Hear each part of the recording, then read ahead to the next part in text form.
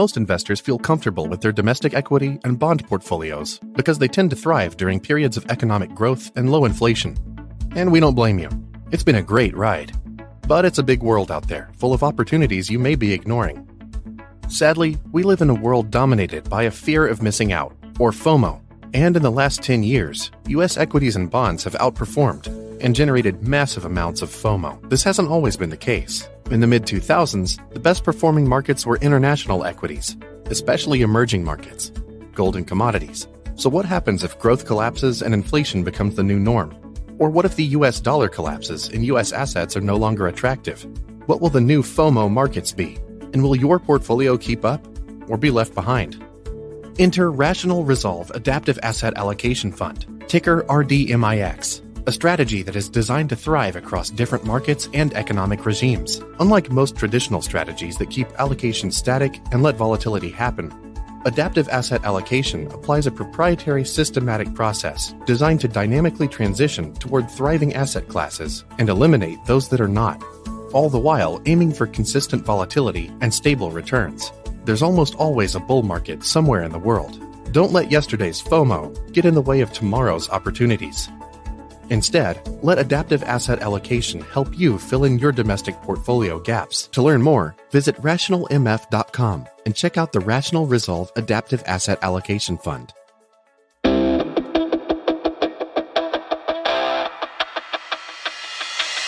Hello and welcome to Gestalt University, hosted by Adam Butler, Mike Philbrick, and Rodrigo Gordillo of ReSolve Asset Management Global.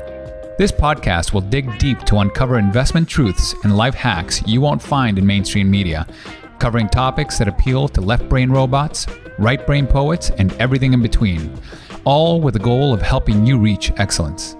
Welcome to the journey. Mike Philbrick, Adam Butler, Rodrigo Gordillo are principals of ReSolve Asset Management Global. Due to industry regulations, no funds managed or sub-advised by the host will be discussed in this podcast. All opinions expressed by the host are solely their own opinion and do not express the opinion of ReSolve Asset Management. This podcast is for informational purposes only and should not be relied upon as basis for investment decisions. For more information, visit investresolve.com. Welcome, everybody, to Pirates of Finance. Glad to have the booty crew here in the comments. Welcome. Yeah, I could see. I could see. You must have mentioned it, did you? Just logging out of your Pirates of Finance. We were joking about, like, what should we call, like, the comment section? Somebody came up with booty crew. Love it. The booty crew. I love it. Yeah, Corey's already in the chats looking to set you up, Jason. Booty for bounty. And by the way, which one of you guys came up with rationalmf.com? That was making me laugh watching the pre-roll. It's like, I know you guys love that's had that MF in there. I know. Yeah. Wish we could take credit. We love mutual funds. Yeah, that's what it stands for. Absolutely love it. Who wants to say the deal, the disclaimer, guys? Is that going to be our chief compliance officer going to do that? Wow, this has got to be an especially long disclaimer with Buck here. Exactly. Oh, yeah. Sure. That we have no idea of who you are and what you want to do with your life. So please don't take any advice from us at 4:00 on YouTube Friday. Yeah, this is not advice. Not advice. Yeah. This is not, I repeat, this is not advice, not life advice, not investment advice. I told you've got to add the trigger warning for Buck too, right? Some of what we talk about might trigger you. Right. So be ready to mute. If you're I triggered, think we should definitely lead off with one of Corey's questions.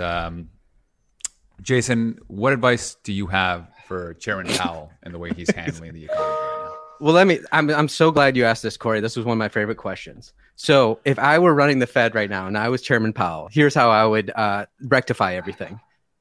Obviously, I have no clue what I'm doing. I would never want that job. And what a terrible job to have. It's like, man, I can't imagine having that job. What a night. By the way, before we start, though, I want to know what you guys are drinking. Mike, by the way, I got photos of what you guys were doing last night. So I have insider intel. Wow. So, Mike, if you're drinking like tea there and coffee, I'm very disappointed. Dude, I know what you're doing last night. I am drinking tea. Yeah, I'm having. Oh, right. You got insider information, right? I'm having. I have photographic evidence of where you were last night. Yeah, I come prepared, gentlemen. I don't know how you got that, and I'm extremely upset that the coven has been broken in some way, shape, or form. There's been leaked information. I haven't put it online yet. Let's just say that. Butler. No, that's good for you, Butler. I'm drinking water, but I'm drinking water because I and making it. Our team made it to the playoffs. Our Gaelic football team made it to the playoffs, and I had to play. Well, cheers Tonight at 6:45, and then again on Sunday. So I got to keep it healthy. Even last night, I was chasing every piece of alcohol with some water. Yeah, you were being very mature and responsible last night. I ran home afterwards too. Wow, Butler, what are you drinking? Because with your guys, you doing that background, it goes in and out of like pixelation. Well, but always beer for this guy. Yeah, I like beer. Sometimes it's wine. I'm too lazy to make cocktails. They're too sweet typically too. I'm having a tea, but it is with some blueberry schnapps in order to try and get recovering. Just tea something with smooth. Blueberry schnapps. Oh yeah. Are there antioxidants from the blueberries in that? Is that that's what I'm trying to tell myself. It's like resveratrol. He only has to eat 3 tons of blueberries for it to make up last night.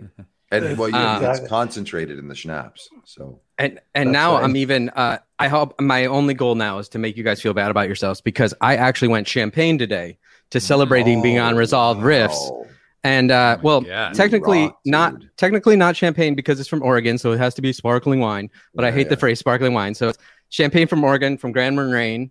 Absolutely delicious sparkling. So if you guys get up to Oregon, everybody talks about Oregon Pinot, but their white wines, but especially their champagnes, their sparkling wines, are phenomenal. They're right up there with grower champagnes for a lot less of the price. So like everywhere we went in Oregon on a tasting trip, I was like, you guys should be just pushing these champagnes. They are world class. It's actually shocking. And I have a decent story from when we were there. It was great. We're sitting there with the winemaker, and he was like, do you guys want to, after we're tasting all the different wines, he's like, do you guys want to go look at the vineyards, or would you like to go mushroom foraging? I'm like, give me some truffles, baby. Mushroom foraging. So we went up in I can't remember if it was mushrooms. In the Cascades or the coastal range. We went up with the winemaker, and he has all his secret chanterelle spots. So we went foraging for chanterelles that day instead of going to look at the vineyard after tasting champagnes and whites. It was quite the day up in Oregon. Oh wow! What were we drinking last night? Because that was We were in South Africa. And we did we started with a white that was a non-oak Chardonnay from South Africa. And then we hit the sort of, Bordeaux style-ish, Cab Sauv, Cab Franc blends from South Africa. I'm going to South Africa next week. So that's why we hit the South Africa. In the spirit of that trip, yeah. Mike, how did it feel to be back in Toronto? Actually, Toronto was quite bustling and hustling. They've done a great job at disguising the downtown. So there's a lot of underground stores, a lot of stores that are closed, but they've done a great job of making the facade look like it blends in, like it's just more hallway.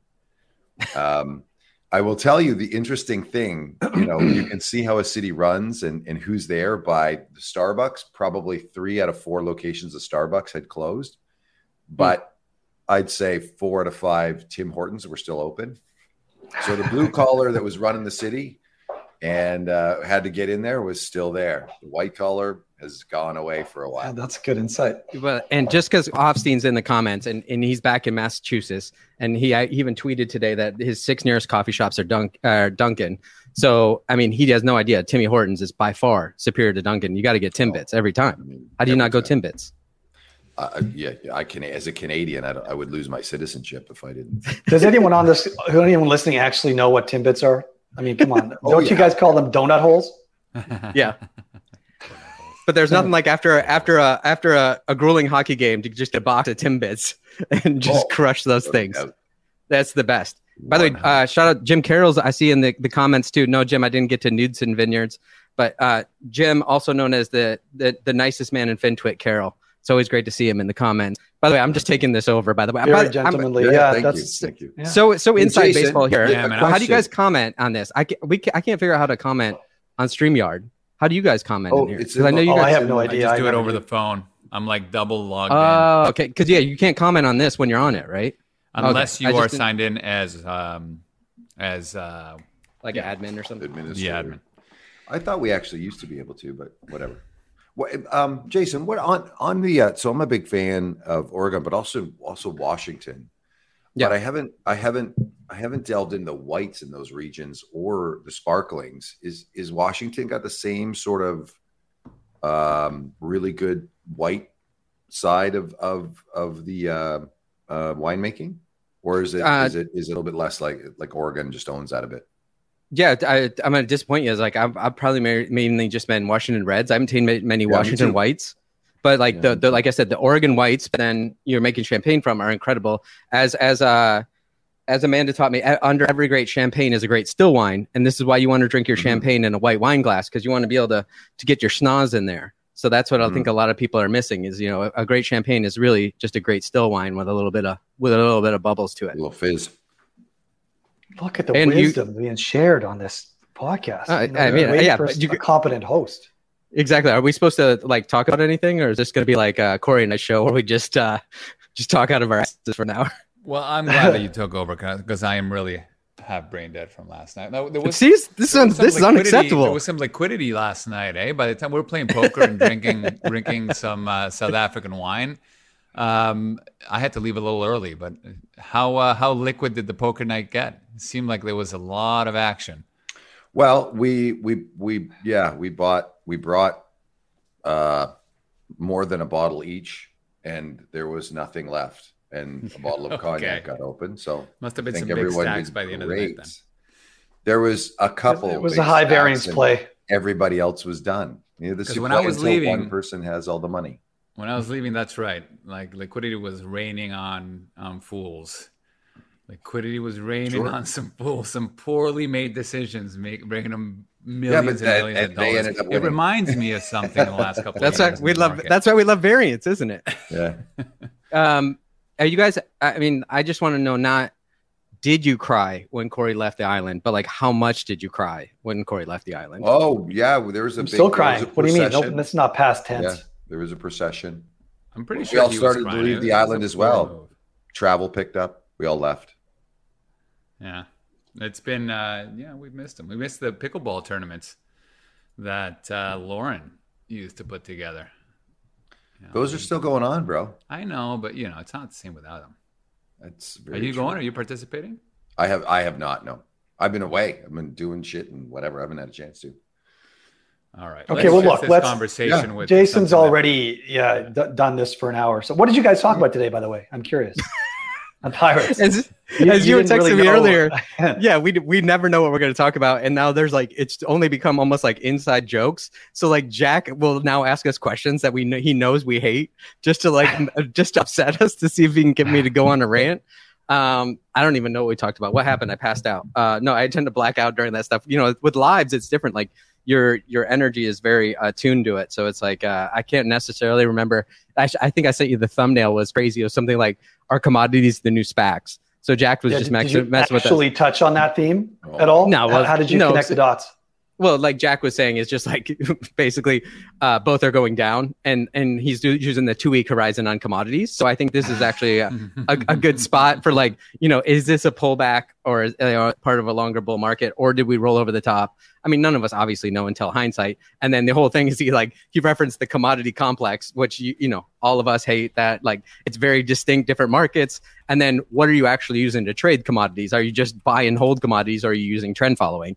So we kind of touched on all those things. But I saw, Rodrigo, wasn't it yours? You had a tweet where you were the tweet was you were defending yourself against the oncoming horde. So I guess it's incumbent on you to defend trend following right now. And maybe we can talk about the different markets a little bit too. It's that's the whole thing. You have such a diversity of markets. You have a lot of different trades on right now. Yeah, that's what's been interesting to watch, right? You have, in contrasting the narrative with the reality, right? The narrative has been recently, anyway, in the last 6 months, that we're in an inflationary regime, and as you speak with advisors and allocators, they're like, "Oh, I'm fine. I don't need kind of CTA. I don't need active. I've hedged really well with energy ETFs or a long only commodity index, whatever that commodity index ends up being overweight, and I'm doing just fine, right?" And so in the beginning of the year, that inflation narrative floated all the commodity boats pretty much.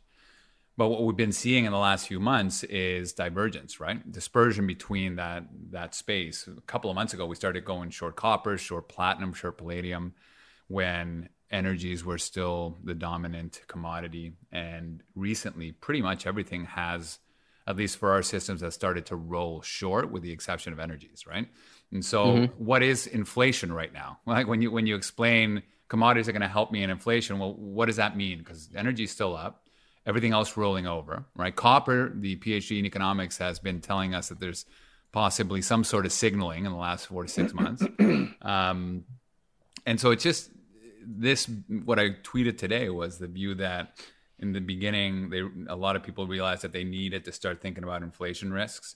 In the last few months, maybe weeks, a lot of advisors have started to sell their sovereign bonds because they've been decimated, and allocated towards commodities to benefit from that hedge that they've seen in the last few months, right before that whole thing seems to have been correcting and sovereign bonds have gone up, right? Like this is always the lagging indicators, always a step behind the narrative, right? So what is? And in the background, of course, you've got 99% of people who are just only looking at equities, and right. There's still this incredible faith and confidence in the buy the dip crowd. It's remarkable. I mean, obviously there's some structural flows, and speaking of structural flows, I've been seeing some numbers thrown around that there's a little over $100 billion in rebalancing flows coming out of bonds and into equities this toward the end of this month, over the next week or so. So we can certainly credit those flows for some of the moves that we're seeing in equities and bonds here. But it's just amazing how in the short term we can build narratives, like strategic narratives, around what we're observing in market behaviors and tie it to something fundamental or economic, but in reality it is completely dominated by just flows, by like structural flows, by target date funds or balance funds, et cetera, that just are forced to rebalance on certain schedules. And obviously end of the month, end of the quarter, there's a confluence of these overlapping schedules. So you're going to get even larger moves, right? What are you trying to say? Are you saying, do you have something against my Copper having a PhD in economics? No. I like that. Copper's not on the rebalancing docket, right? But but I was going somewhere with that though, because I think there's a hope still among equity investors that the Fed can sort of navigate slowing the economy enough to cap energy prices, to manage food and energy inflation and sort of core inflation without killing growth. And so you're going to have, the equity investors still seem to believe that there could be a bid or some sort of, we can resume the upward trend in growth stocks or in, cap weighted equity indices. I think the reality is, if the Fed is going to take their foot off the gas here, then equities might do okay for a while, but inflation estimates are going to start rising again. And then, investors are going to start looking out further and be like, okay, so now we're going to let inflation run hot for a while, which is just going to mean that we're going to have to raise rates more down the road, right? So this is very reflexive system going on. And if they actually manage to slow growth enough to moderate energy and food prices, then the economic damage that is required for that, given supply constraints in those sectors, is so large that there's no way that equities, skate by without a material depreciation, right? So, like if you're going to be bullish Adam, equities, you should be seriously bullish energy. If you're going to be bearish energy, you need to be even more bearish equities. Like there's no pulling those apart. This is sort of the exact opposite cycle from the cycle we've had over the last decade, which is one of bad news is good news and good news is good news. Right. That was the last decade. Exactly. That's the last decade. We are in the bizarro world of that. There is no escaping it as well. And we're transitioning through whatever you want to call it, the transition in beliefs, right? The Overton window of the way people are viewing things. And we're at the beginning of that cycle. We're not in the middle. We're still living in the hope of the last cycle, using the tools and the beliefs and the habits of the previous cycle. And this is what's wonderful about systematic approaches, is that's not how that works. You observe and you adjust and you refuse the narrative. But it is incredibly important, I think, when you have a regime change of this nature, that you just observe what's going on and believe what you're seeing. All news is now bad news. If we get increase in demand and we have the opportunity for growth to come back, that is what tightens, is choked by the lack of supply of the underlying commodities that we require. And thus, that's not what they're going to allow happen. And so now if we get global growth, you are going to get more action that's negative from the Fed. You're going to get more rate increases. Exactly. Yeah. And so we're now caught in this feedback loop that is precisely the opposite of the last decade. And it's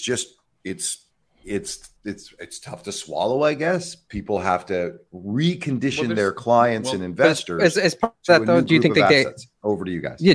No, do you think that part of that is like they just like we can see that capitulation because the academic literature or Buddy Med Fable always harp on that's like usually around a negative 20% drawdown in S&P is where people start to hit the panic button, at least historically. And so far, we've only seen it on like a intraday or on an intra-month basis where we got like negative 23% plus on the S&P drawdown. And so like reality doesn't, like hope turns to fear and once we start getting past negative 20%, or you just think that's an arbitrary number and it might need to be much deeper? No, I think it's actually the right number, but it is the secular trend.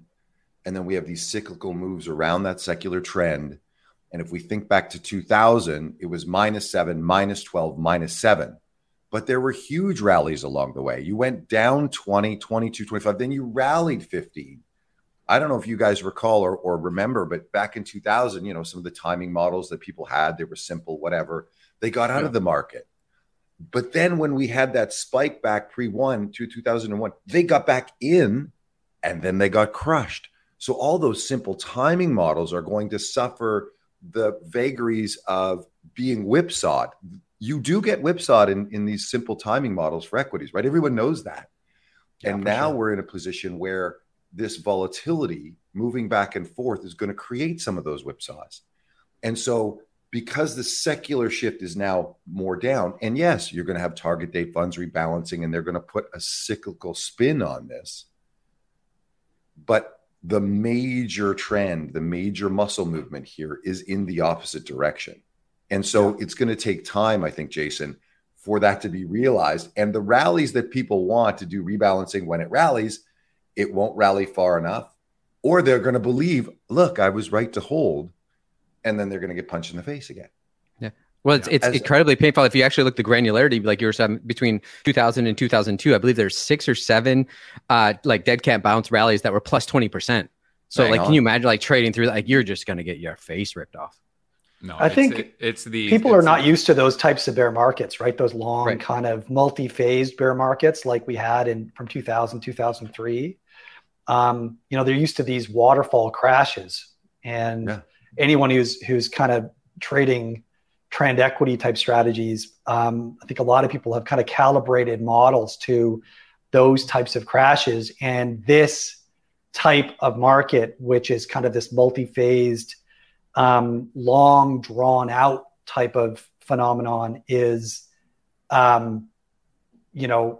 just extremely destructive for those types of models that are tuned to those waterfall crashes. And there's also going to be something that's very different in this cycle is the difference within even the S&P 500 sectors, right? The last 10 years has been liquidity on, liquidity off. There's been very little variance between the different sectors, different securities. There's been massive difference between bonds and equities, right? Because you've got sovereign bonds offsetting the losses of equities. So there's an intuition of what the market feels like, right? There's like a 10-year past intuition, which is buy the dip, everything goes down, you buy whatever you can, it all goes up together. In these types of markets where there is more differentiation, it's slow sector rotation, right? So, energy ETF is up 40% year to date. That's a stock energy ETF, right? So there's going to be in the 70s, for example, the equities you wanted to be in were the equity markets that had the ability to flow through the increase in prices. And the sector that has the ability to do that the best is the whole commodity spectrum, the whole commodity sector. That creates opportunities for even sector rotation strategies, right? If we were trying to time the S&P, like, I don't know, there's a few providers out there just trying to time that one equity line, that's a problem. But if you're actually looking at dispersion opportunities that used to work in the 2000 to 2010 period and certainly worked in the 70s, then I think you're going to find it and you're going to see a lot more value. But we have to, like Mike said, people need to like rewire themselves. And that's the last 10 years. The addition of inflation as another dynamic, people need to rewire themselves for the last 40 years. And by people, I mean individuals, foundations, corporations, and pension plans, right? What CIO today, or what percentage of CIOs today have their lived experiences in the 70s versus being in the from 1981 to now? Zero. I remember the professional 70s. career. Yeah, Mike was born in 81. I'm not buying it, Mike. You were in your diapers. Yeah. No. I remember lining up in the car, being in the back of the car, waiting for gasoline. I remember. Right. But you weren't trading, to Rod's point. No, I wasn't trading, but you were ever aware. I was in farming. We had a mortgage. Listen, the way you squeeze the credit cycle to its death and cause people to think about if they're going to go to dinner and a movie or pay off their mortgage because it's 18% on your mortgage, that's how you squeeze leverage out of the system. You change the behavior was so different. There was so much less debt in the system, and there was so much less overall aggregate debt, and everyone was focused on paying their debt. If you chose to consume, there was a serious cost to that consumption because you could pay off your mortgage. You could pay off any debt that you had. So my wife and I grew up in a place where you went out as a family maybe once a month, and you went out to a family as a, dinner and a movie once a quarter. Yeah. And you look at the consumer society we have today and the habits we got into, which was, why would I ever pay off my mortgage? It's just rent. Housing always goes up. My payment always go down. Again, this is different in a 40s-like experience, in a 70s-like experience. This is all very different. And we try to make analogies of even 2000, 2001, 2002. It's worse. It's probably 73, 74, 75. And now we haven't even considered the aspect. We're talking nominal. I want to talk real. All right. I want to talk about. That's a good point. Real this returns. is the mind. This is a specific. I had a conversation with an advisor today, and he said, "Look, I think I love what you guys are doing. This is good offset, whatever. I think the best offset right now is cash. So we're raising cash and finding opportunities." And I said to him, "Listen, that's the strategy that has worked over the last roughly 40 years because there's no downside to getting into cash when equities are going down. But there's a massive downside when you have inflation at 8%. All of a sudden, this idea that cash is trash has to come into the cycle." And he was having a hard time with it, right? He's like, "I don't understand. I have opportunities to buy at a lower price." And my answer was, well, you had opportunities to buy at an even higher price by in transition to things like commodities or CTAs that are making you money, right? That's your right. New but if cash. they don't do that, but if they do, but if their mindset can't even wrap around that, they're kind of right. Like, let's just say we knew perfectly that like 8% is eating away their cash position, but then the S&P is down 30%. Like, what are they better off in, right? Having the opportunity to rebalance that cash back into that at the low NAV point. Like you're saying, in a perfect world, you would have held commodities that would give you hopefully a convex cash position to inflation, and you would have been able to buy at a better NAV point. But like that's not how people operate. And I'm curious, like how you guys think about this is like, the whole thing, history doesn't repeat, it rhymes. About like, I mean, we use these historical analogs, like Mike's bringing up, like 73, 74, or even the 1940s. The problem is like it's never going to be the same as that. And I get worried that we really try to tag into these historical analogs because it makes it feel that we understand this market. But like you were saying, Mike, even when you guys are going out like maybe once a month as a family, but you also didn't have internet. Like, so it's like how did Jason, I want to just say you are absolutely right. Timestamp that. Yeah, 100%. The challenge is, so we teach or we share as human beings with story and analog. I think your caveat is incredibly important. It's probably not a caveat. It's probably the main line, right? Is listen, this is different. This isn't the 70s, but there's some characteristics that have some structural impacts to asset prices that are similar to that. And those things you should be paying more attention to, because this ain't the 2000s and the 2010s. This ain't that. So right. The problem is people are super identified and comfortable with and have an overconfidence driven by a recency bias of the experience they've had lately. And they think that's what's going to continue, and they plan from the achieved level. And when you have a regime shift of some kind, it's all we can say is it's different. Here's some other times that were different. Please look at these, because you need to sort of internalize that it's not going to be like it was. And so what else can we do? We're just trying to do the best we can. We can bring up Japan, right. We can bring up emerging markets. Go ahead. So you're saying that we should prepare, not predict, and we should be adaptive. You see, those words do sound familiar. I mean, look, what I want to push back, Jason. I know you like to go turtles on us. The thing ends up working, and there's nothing that rhymes. But the reality is that there is. Look, let's go back to Yuval Noah Harari. Right? We are human beings that have built narratives, and those narratives are human. End up adding up to being somewhat predictable human interactions, right? That cause and effect relationships of what we care about, right? So what does inflation cause human beings to do, and how are they predictably likely to act, and what asset classes are likely to make money in that environment? So there's a few inflation, growth dynamics, liquidity dynamics, right? Sentiment dynamics that we can understand are likely to be a certain thing in any one of these regimes, right? So inflation causes people to spend less money on gasoline and drive less. And what are the knock-on effects of that? If you examine that, and then okay, I should have exposure to all these asset classes, things that will react to these things: bonds, equities, commodities, maybe some active management on long, short, multi-asset. My issue is that, and so that this is where I get, you understand that dynamic, you have the tools in place, and then we can talk a little bit about the Cockroach portfolio and preparation versus prediction. But what bothers me is even if you examine just a little bit how those dynamics affect asset classes, that most investors today still don't have the asset classes in place just in case those dynamics happen, right? In case there is a liquidity shock, in case there is an inflation regime. We still are in this world of only believing that the dynamic that works is high growth, low growth. That's it. Yeah, I think it's not that we. And it's not just us, obviously everybody who's sort of talks about the importance of understanding economic regimes makes similar points. The points are not, we're entering the 70s or we're entering the 40s. And so you need to use the same playbook. The point is to sort of jar investors out of their trance, right? They're sort of, the lived experience leading to overconfidence in a certain type of approach.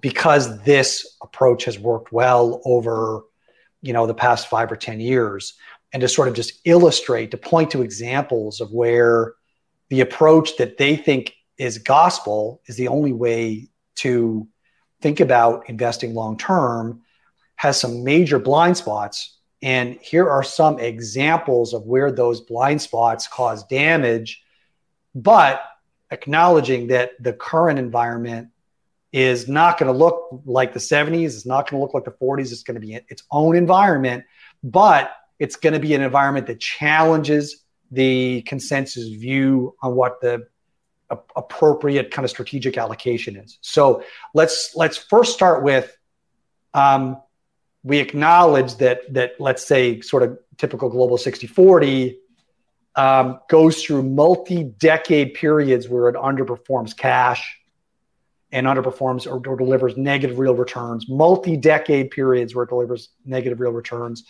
And acknowledging that, what are some of the tactics that we can add to our portfolios in order to give ourselves a better chance of being successful, regardless of what economic environment that we face and market environment that we face in the future, right? let me ask in a different way, kind of. By the way, Rod, I appreciate the turtles all the way down. I know I'm annoying as shit, and if you want to be, you've just seen Adam and I at some point. You've just seen Adam and I's breakfast at Tilly's talking about free will. I mean, you want to talk about cringy eye rolls for 3 hours? Like nobody would want to listen to that. But by the way, we're going to go there. Yeah, but like Mike Hartman in the comment said, I'm still in my pajamas, and Corey was making fun of me on the last show. I literally wore my best pajama shirt and brought champagne today, just out of pure respect for the ReSolve crew. So this is where we're starting at. But I had an interesting different way of looking. Pajamas? Exactly. Is what if you guys are you're talking about people need to be jarred and they need to be woken up. Let me ask you in a different way, and this might be a little bit too inside baseball. It's like you go out here with your megaphone and you do ReSolve Riffs, you do all the other content. You guys do a great job. But you're really looking to find your like-minded cohort that believes what you believe and that they need to prepare, not to predict, and they need to be adaptive. And so all the other things that, like, not for lack of a better word, complaining about, that people need to be jarred, they're thinking an old mentality, they need to adjust. All of those things are actually beneficial for you and your strategies. Those are where the returns come from. So do you really want the whole world to wake up and do what you do? Or are you trying to look for that less than, maybe single digit percentage that believes what you believe? So you're just always constantly trying to talk to your core esoteric audience, and you actually make money off of the people doing the opposite of that. Let me tell you something. I tried that for 10 years. I'm ready to try a new strategy. Well, no, hold on, because there's two points there, right? Yeah. I love the start though. Let me tell you something. Yeah. Old man River over here. He's got, just jaded. Solid. I think, obviously global diversification, whatever you want to sort of call that, right? Risk parity or balance. I think this is a strategy that everybody can adopt and everybody wins. This is farmer Fable stuff. So, I think that sort of basic, you could have an approximate kind of global risk parity approach that everybody adopts, and it ends up being macro efficient, right? The constitution of the global market cap weighted portfolio will change as people sort of adopt this view. But eventually, if everybody decides that they want to take a global diversified kind of risk parity approach, the global market portfolio in aggregate will resemble a global risk parity portfolio. It's macro efficient. So everybody can benefit from this approach at the same time. And because what we're advocating on the sort of core strategic side is relatively stable through time, I don't think it has there's no reason to expect it to have any impact on the structural edges that we arbitrage using the kind of active approaches that we utilize either, right? I mean, yeah, sure. If everybody kumbayas and they say they're never going to trade and they're only going to hold the global market portfolio, and the global market portfolio begins to resemble a global risk parity portfolio, then who are we trading against? So that's fine. But that's not really the expectation. But we don't right? we don't have to trade against anybody, Adam. In a place where everyone decides that risk parity or risk is the way to allocate, everyone has their arms wrapped around this risk-weighted portfolio. And people are only coming and going. They're getting the best. They're getting the best combinations of betas. And so I think this discussion is one of what is the beta side of the portfolio, and how that happens, and what's the adoption rate there, and what's the alpha side of the portfolio. And the alpha side of this portfolio is subject to constant adaptation. It is subject to the Red Queen effect of Alice in Wonderland. You must run faster than everybody else to maintain the edge, just to stand still, right? So this is a little bit of two conversations. At the same time, Jason, I think that we have suffered the slings and arrows, as Rod has said, over the last 10 years of lack of dispersion, central bank control, the fact that trend suffered a dead decade. Listen, it's great to have that dispersion back. It's great to see these things change. And we truly want to do good. We wanted to do the good in the previous 10 years. We have hauled, and I knew you have as well, the albatross of diversity, the albatross of diversifying across different types of strategies, different thinkings, having things like tail protections in portfolios. We've had that albatross, and it hasn't helped all that much against the pervasive benchmark. So now that we see those opportunities expanding, we want to holler from the rooftops to try and bring money in for our selfish purposes. But it's also to help those achieve their financial goals through the next decade. And again, we come back to, it's not the same. I can tell you, or I think we should have at least the same degree of confidence that the next decade won't be like the 2010s either. But what we know as a recency bias behavioral vulnerability is people will think it's going to be much more like 2010s than any other decade. And so that's the vulnerability that we're trying to illuminate and educate on in order to bring people over to what we think is the proper way to do this. And that should have some outsized benefits going from a pendulum swinging one side to the other. But when we get to 1980, 1, 2, you might have to think about things a little differently. Yeah, but look, let me just finish that thought up. Yeah. There is an element of like the Elon Musk, I will build electric cars so that others build electric cars and society benefits, right? We're not, like, if we just wanted to make money and do our own thing, we would have done it independently, silently. But we are, for one reason or another, really passionate about education. And for me, at least, it really is years and years of frustration of trying to get people prepared, knowing the social destruction that comes with retirees seeing their wealth get cut in half while taking money out every month, right? Like, that's a devastating reality to a nation. And there's a little bit of, if we build it, everybody else that's around us doing the similar things to you guys, we all do this together. We all benefit, and society benefits as a whole. ReSolve on its own won't be able to get as many people to do the right thing for themselves as much as having, the Mutiny guys and, the Corey and so on actually rally the troops, get the word out there, get the bigger microphone up to a certain point, right? There will be a point where if everybody's doing it, then we're going to have to start cutting you off. You're no longer invited to the podcast. ReSolve is so much better than Mutiny, and so on and so forth. Exactly. But we're at least 2 decades. But it's before that. It's like, I understand like what you guys were saying, especially Adam was saying about, and by the way, I thought of a question I thought on my walk this morning for Adam. I'll get to it a little bit later. But I'm not worried about the aggregate size. Like, what if everybody's doing risk parity or something like that? I was actually going in a slightly different direction that Rod, you and Mike were touching on a little bit, is the idea of like the obstacle is the way. Like, whatever we're complaining about is actually the opportunity set. And I think about like Starbucks, right? Like, everybody likes to shit on Starbucks. Without Starbucks, we wouldn't have all this third wave coffee around the fringes. And my point is, like, the cool, interesting shit is always at the fringes. So when you're at the fringes, to complain about the general populace is kind of like anathema. Like, you wouldn't have a job unless there was that bifurcation between what you do and what other people do. I think it was great when, long time ago, Ben Hunt was like on your podcast, and everybody knows I'm not a huge Ben Hunt fan, but he did talk about the idea with what you guys do versus another firm that may have like a charismatic leader that's a global macro, crystal ball predictor. You won't be able to raise as much AUM because you're building an artisanal, pragmatic product. And it's only for a certain amount of people around the fringes. And so that's what I'm more getting at, is this inside baseball idea of like, we're inevitably going to have fringe products, but you need to find your audience for that fringe product. And I'm not sure it's necessarily helpful to complain about the other side, because that other side is what gives us an advantage. It gives us something to look different from. And that's what I mean, like, about the obstacle is kind of the way in that sense, is like, that's what I'm saying is more from that marketing perspective, is knowing that we're different, is where you're different because the herd is going in one way and you're trying to go in a different way. But that will always be at the fringes of society. And then the people that really like to look for the fringes of society, you end up probably building a stronger, more esoteric group that is because they do feel different from everybody else around them. So Jason, could I ask you a question on that? Yeah. Do you constantly live in the fringe, or like John Bogle, when indexing was the fringe in 1970 and 80, and he propagated this idea, but it then became the herd?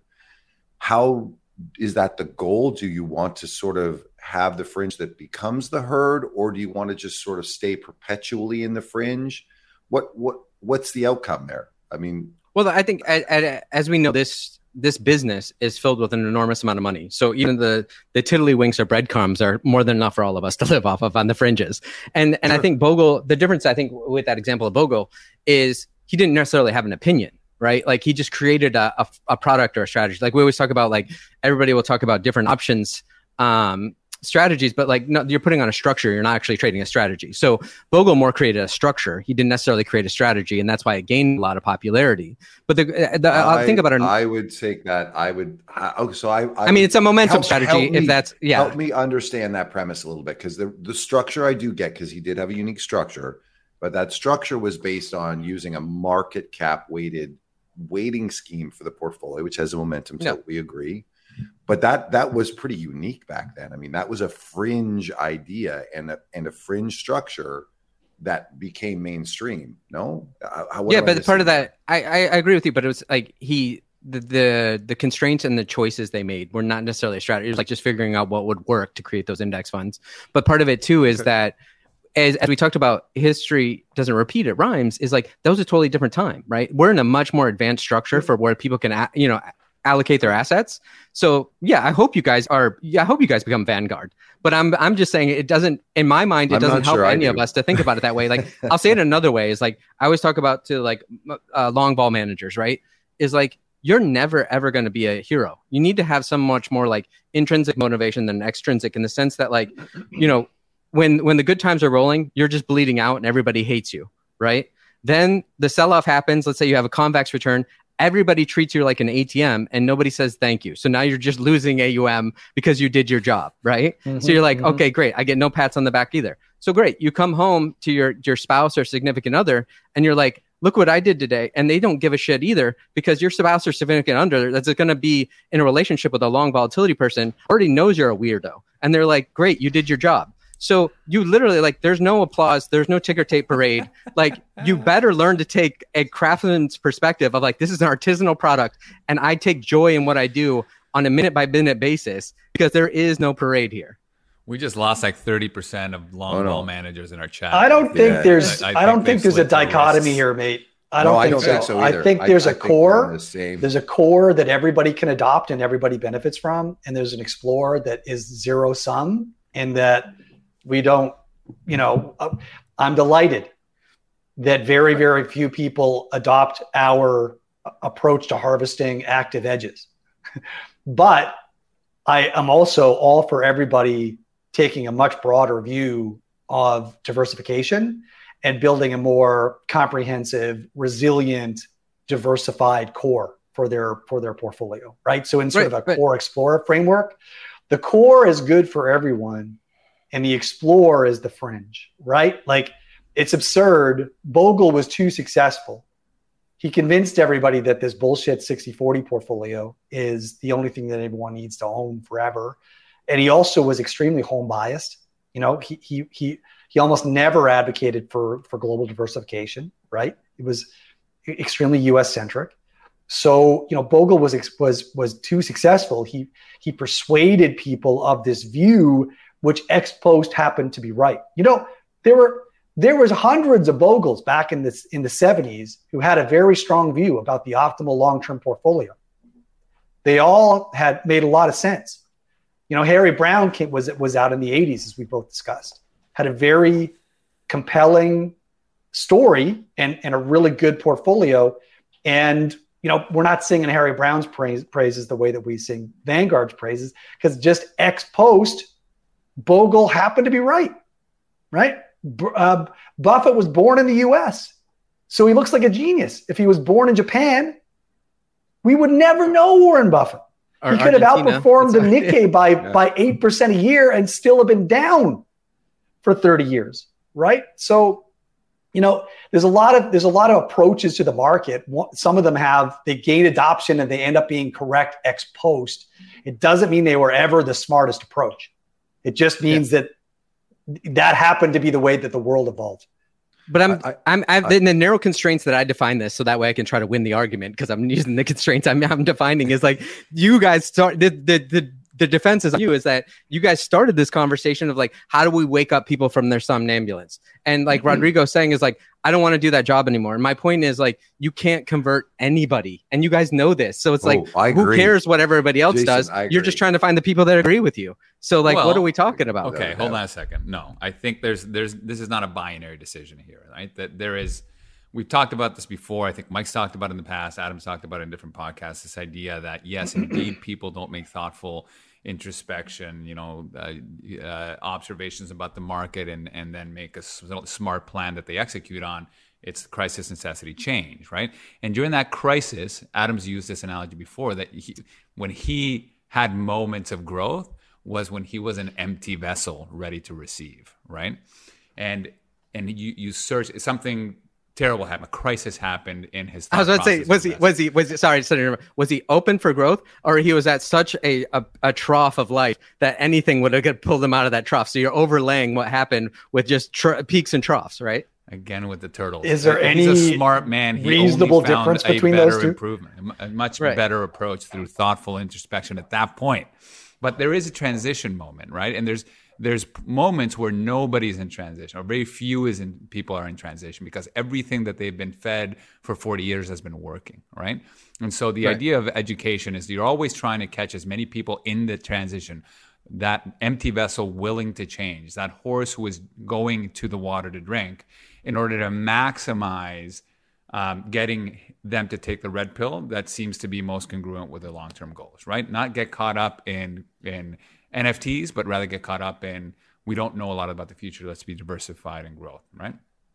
Right now, today, we are going through a major structural transition in markets that is creating an opportunity for more vessels being emptied and more people looking for information. And we together need to have a biggest microphone to get these people not to blow themselves up in the next hot thing, right? And so I think there's an opportunity here to not just find your people, but rather aim that microphone at a lost group of individuals that are looking for guidance. And we're in a great spot right now to do that. And we're seeing nobody goes to God on prom night. Yeah. Right? The last 10 years have been a series of prom nights. So now we've got some reality kicking in. These are normal markets. The last 10 years are the outlier. So get used to normal markets again. And, just that realization alone, I think, can have an enormous impact on people's thinking about their future and how they should approach this, long-term wealth problem. Like, think of nomadic Samuel was, sorry, last thing, right? Like, go ahead. He went from being a very different person 4 months ago. Yeah. And then starting to pull on a string, getting all the way to risk parity and Cockroach and all this stuff. Like, he really would fill this vessel with something fairly unique. That was not my person 6 months ago, right? Half of the advisors I'm talking to today were not my people 6 months ago. Their personalities weren't the technically oriented men that we tend to attract in a lot of these our internal discussions. These are people that are all walks of life that are now realizing that we have something in common. We need to survive this. We need to thrive. How do I do that? Now we have an opportunity. Even using nomadic Samuel, and by the way, shout out to Sam, is that's exactly what I'm saying. Is we're all just yelling to the wind, and then we're just trying to find our tribe. And this relates, by the way, I was smiling too, Rod, because we both had recent editions on Nomadic Samuel's podcast, and he texted me the other day that my read time's longer than yours, and I was like, yes, my only life goal is to bury Rodrigo. Did you really? Did you beat me? He didn't share that with me. I'm very upset. So I have a few thoughts. I thought it would last at least a year. Yeah, that's funny. I have a few thoughts on some of these topics. One is, so uncommon results are going to come, or not going to come, from sort of common approaches. So if you would like to sit with the herd and you're comfortable with the herd, then that's the herd's zeitgeist is going to change, and your mindset is going to change, but it's going to change within the herd, and you're going to be very comfortable because you're both profiting and suffering from all of your brethren, and we know the behavioral bias that comes with that. I come back to when you're educating people, yes, we're on this microphone talking about things today, and today's tribe and today's receptive audience that might join our tribe changes.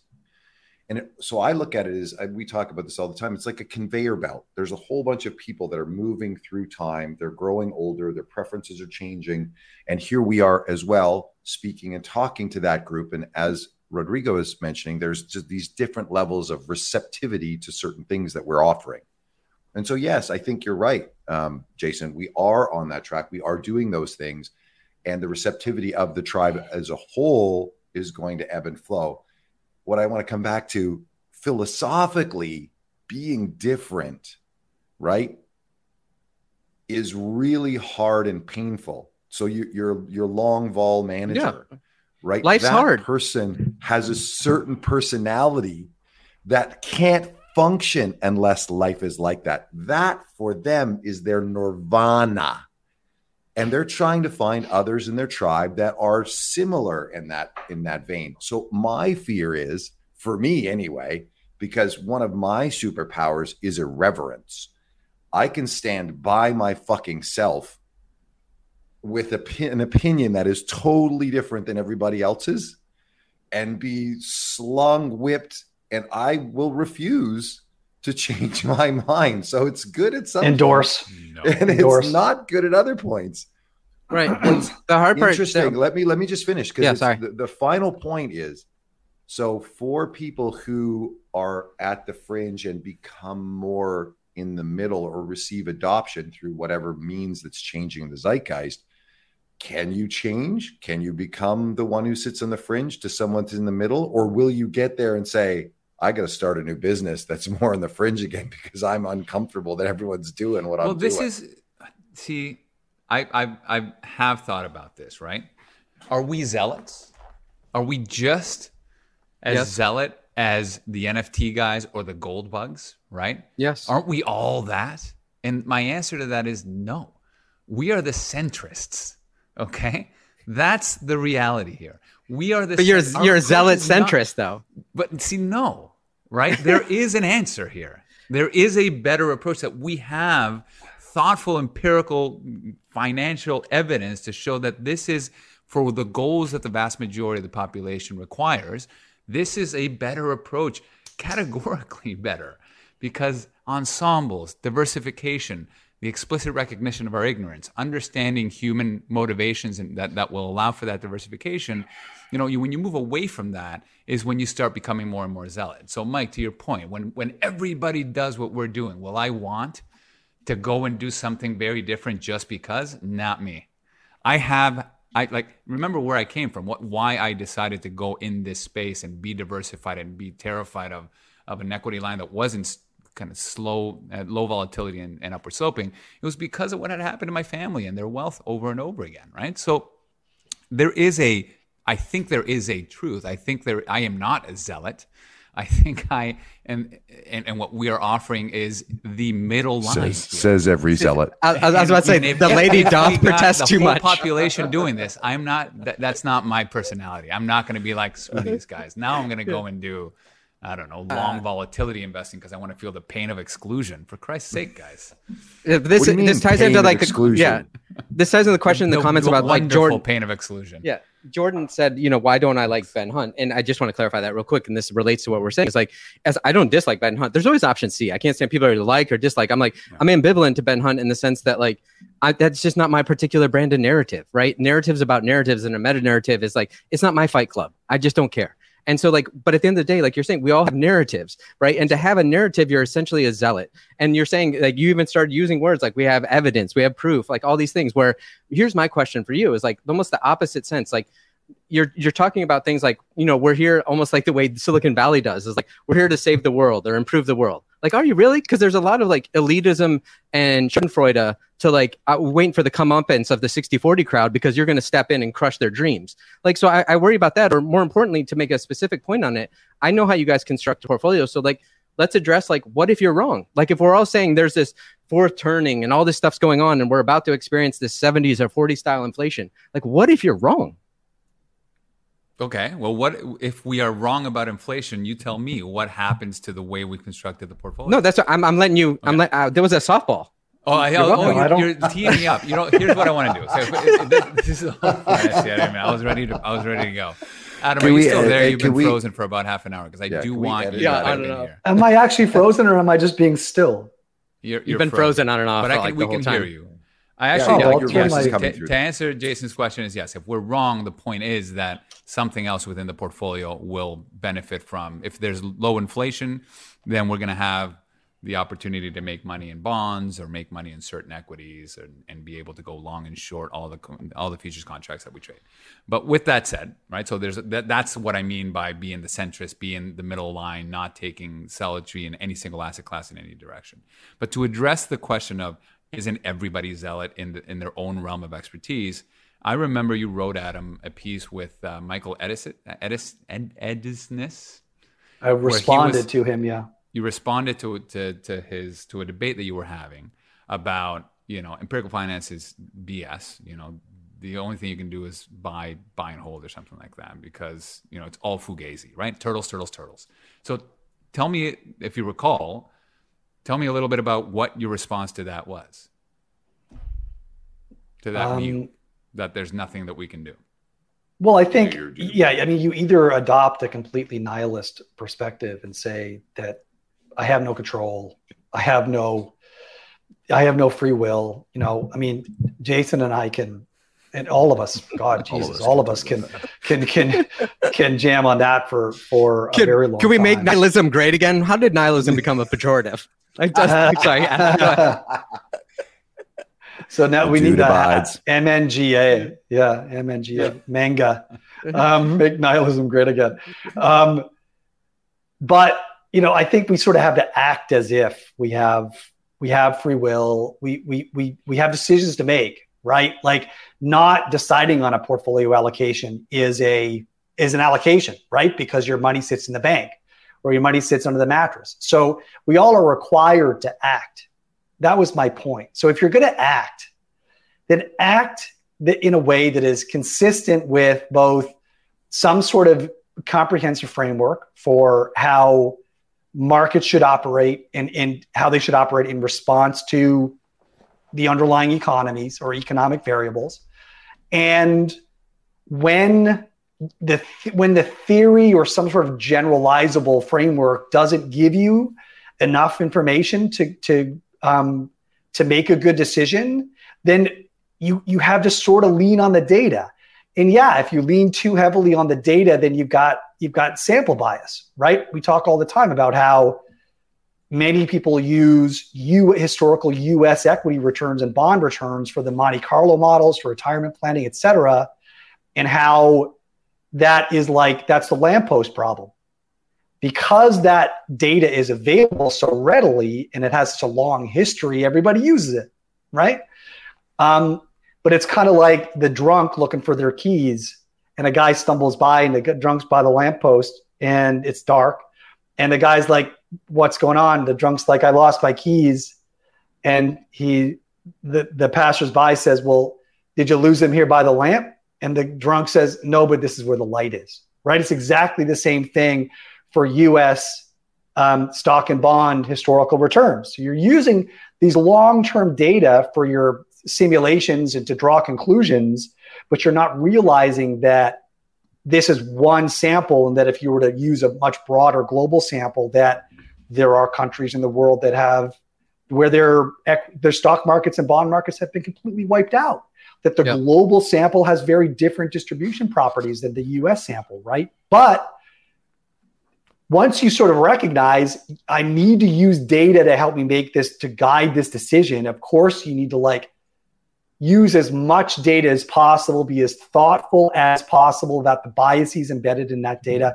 But eventually you need to be guided by the data, because what else are you going to use? You're going to throw darts? I'm getting so excited. Yes, please. So, all right, let's just start talking about this a different way when you're talking about data. It's like, let's take the last 100 years, and more importantly, the last 140 years since the advent of the Industrial Revolution. We went from 1 billion people in the workforce to roughly 5 billion in the people in the workforce. Are we likely to see that over the next few centuries? Absolutely not. So everybody goes, I want a long data set. So they show you 100 years of returns, and we pick apart that data and we try to create a portfolio around that data when that is literally one data point.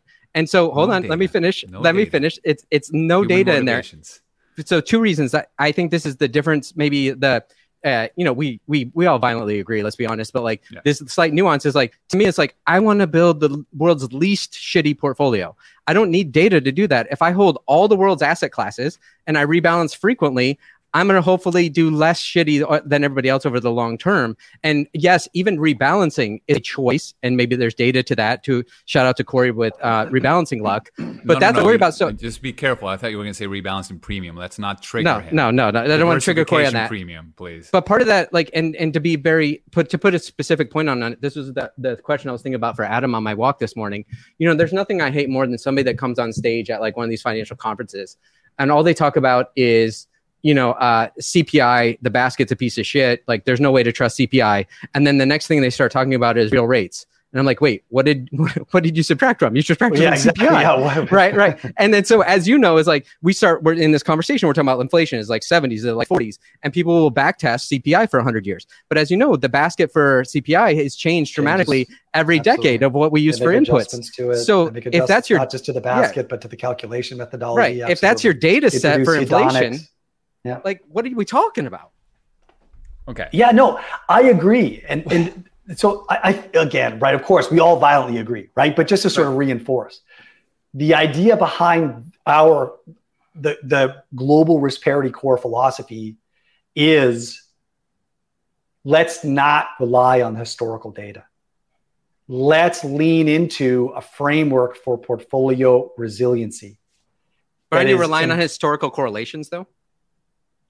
No.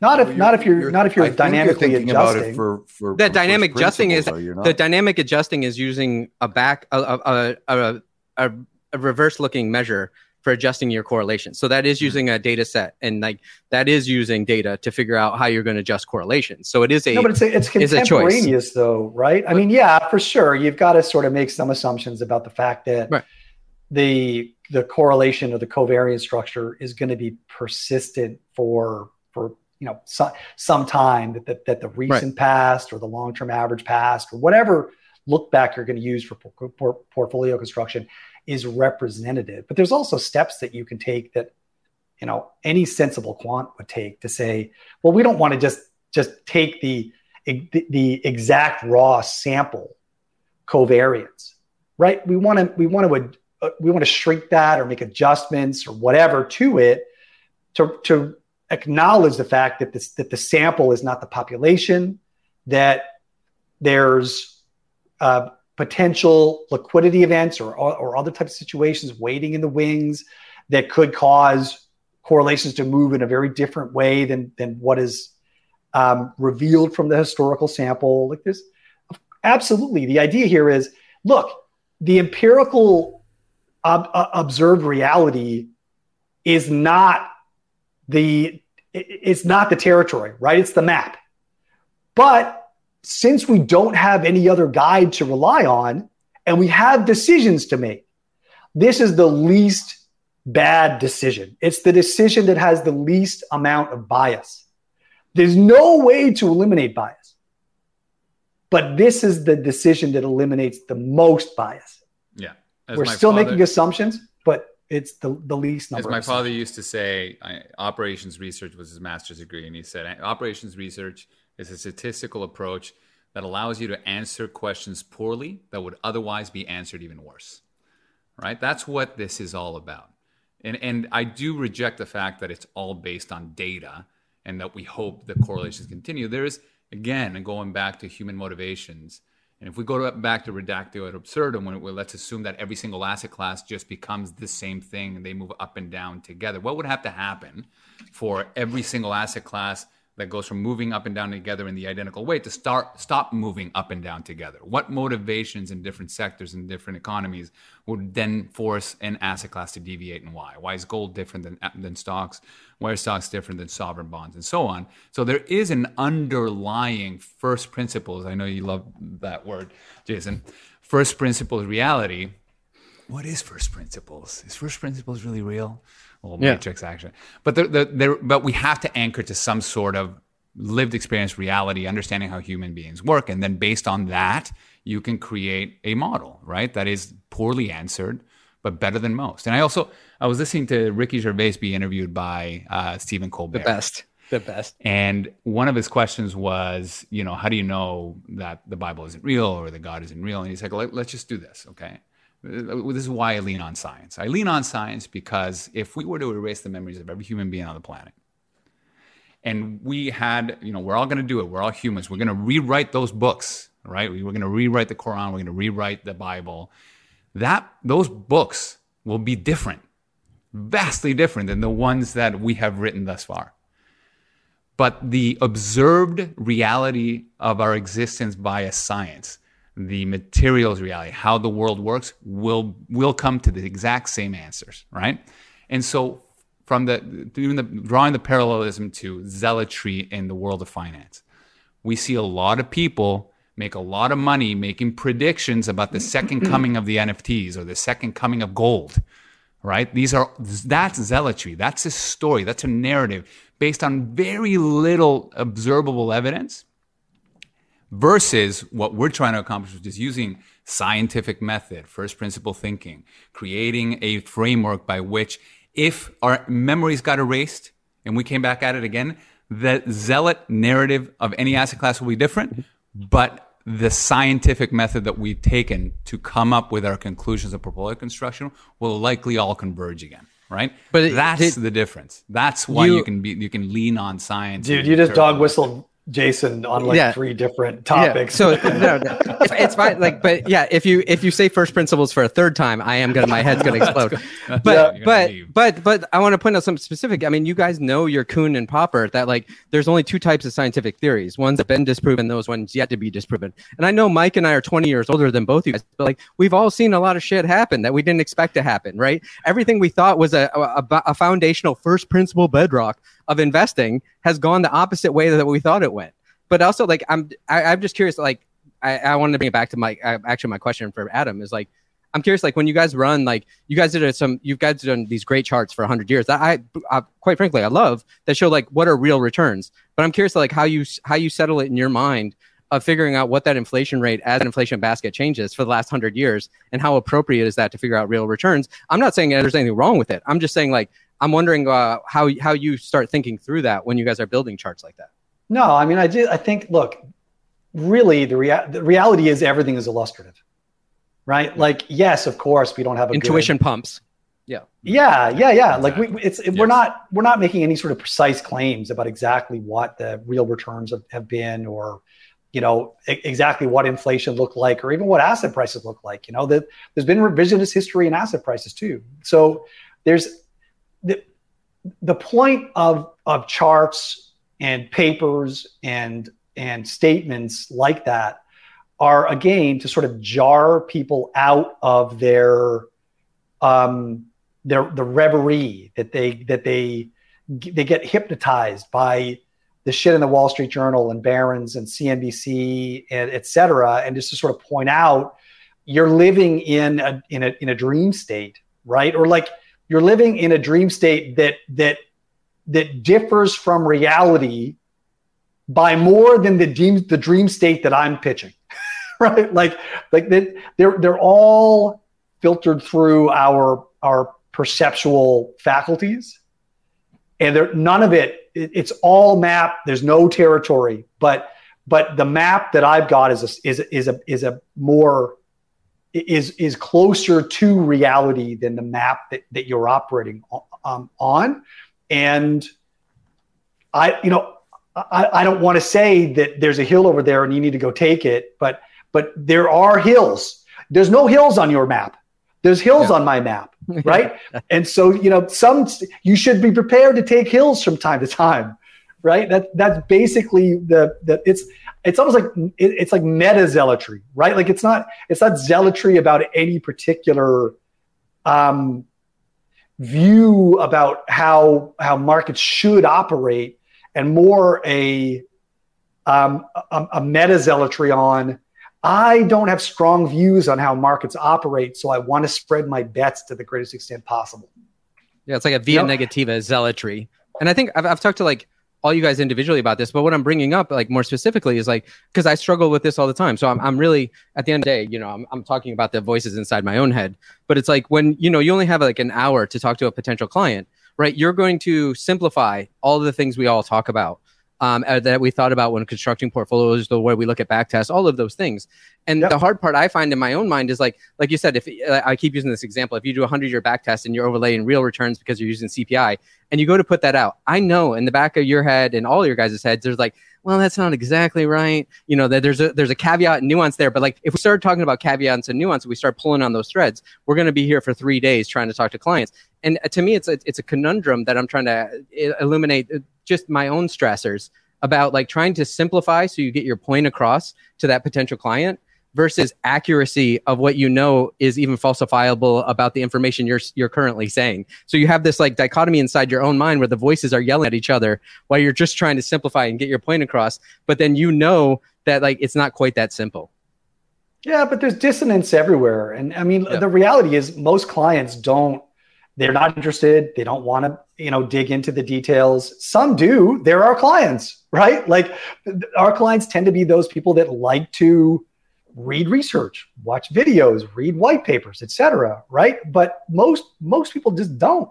And then like at a more abstract level, I think most people have a really hard time grasping, concepts like what we've lived is one history, one timeline out of a multitude of potential timelines. History could have gone very, very differently based on a very small number of what might seem like extremely minor changes to dynamics along the way, right? And so we shouldn't think that we can learn more from history, the history that actually manifested, than we actually can, right? Because there's just so much randomness in all of these outcomes, right? But most people are uncomfortable with that. They haven't spent a lot of time thinking about it and sort of trying to inject conversations with that level of sort of historical humility or understanding of the stochastic nature of life in the universe is usually counterproductive to people making decisions, right? And the more we try to go down those rabbit holes, the less likely people are to make decisions that are in their best interest. That's right. I mean, with Adam, it's like the amount of caveats. He makes a statement and he's like, well, let me back up for a second because I can see 3 scenarios by which this doesn't happen. And so half an hour goes by and you still haven't gotten the answer from him, right? So over the last 10 years, we've coached Adam to stop being so precise and more be broadly correct, right? Especially when you're communicating for the first time with somebody that requires your help. I mean, this is where the fiduciary discussion comes in, right? If you are an advisor and clients are coming to you, this is the behavioral side where you have to talk about Mike's skis and bikes, right? That analogy is broadly correct, but it also misses many of the points that we want to get to, right? But it's enough. It's enough to get them to say yes. And you as a fiduciary have the responsibility to do the right things that require the minutia and the deep understanding. But you've made them move in the right direction. And if they're interested, they'll go to the next level and the next level. And that's what one hopes over time, right? Right. Wait, did Mike come up with skis and bikes? Mike did, I think. I'm just learning this right now, Mike. Rodrigo's always taking credit for that in my mind. Whenever I bring up how great you've given me credit and I have said nothing about it. You didn't refute it. Yeah. Skis and Bikes is one of my favorite papers of all time because it says exactly what we're talking about very simply. Like, what if you're wrong, right? And that's the beauty of Skis and Bike is proper diversification. But note that also comes from a first principles perspective. That's 4. Right? Like if you say to a person from an intuitive perspective, do you want a ski company or do you want a bike company? They'll say, well, both, obviously. Why? Obviously, because there's fundamental reasons why you want to have cash flows both in the summer and the winter, right? Yeah. It's just a beautiful, super simple. There's Rodrigo diminishing Mike's wisdom and insight there. Right? Exactly. Like anybody could come up with this trivial metaphor that so perfectly captures the value of diversification, rebalancing. I've got a couple other questions for you guys. One is I want to bring up because we were who's interviewing who here? I do like the questions, but I do want to make sure we get a chance to talk about some of the stuff that you're doing too, Jason. Who gives a shit about what I do? I do.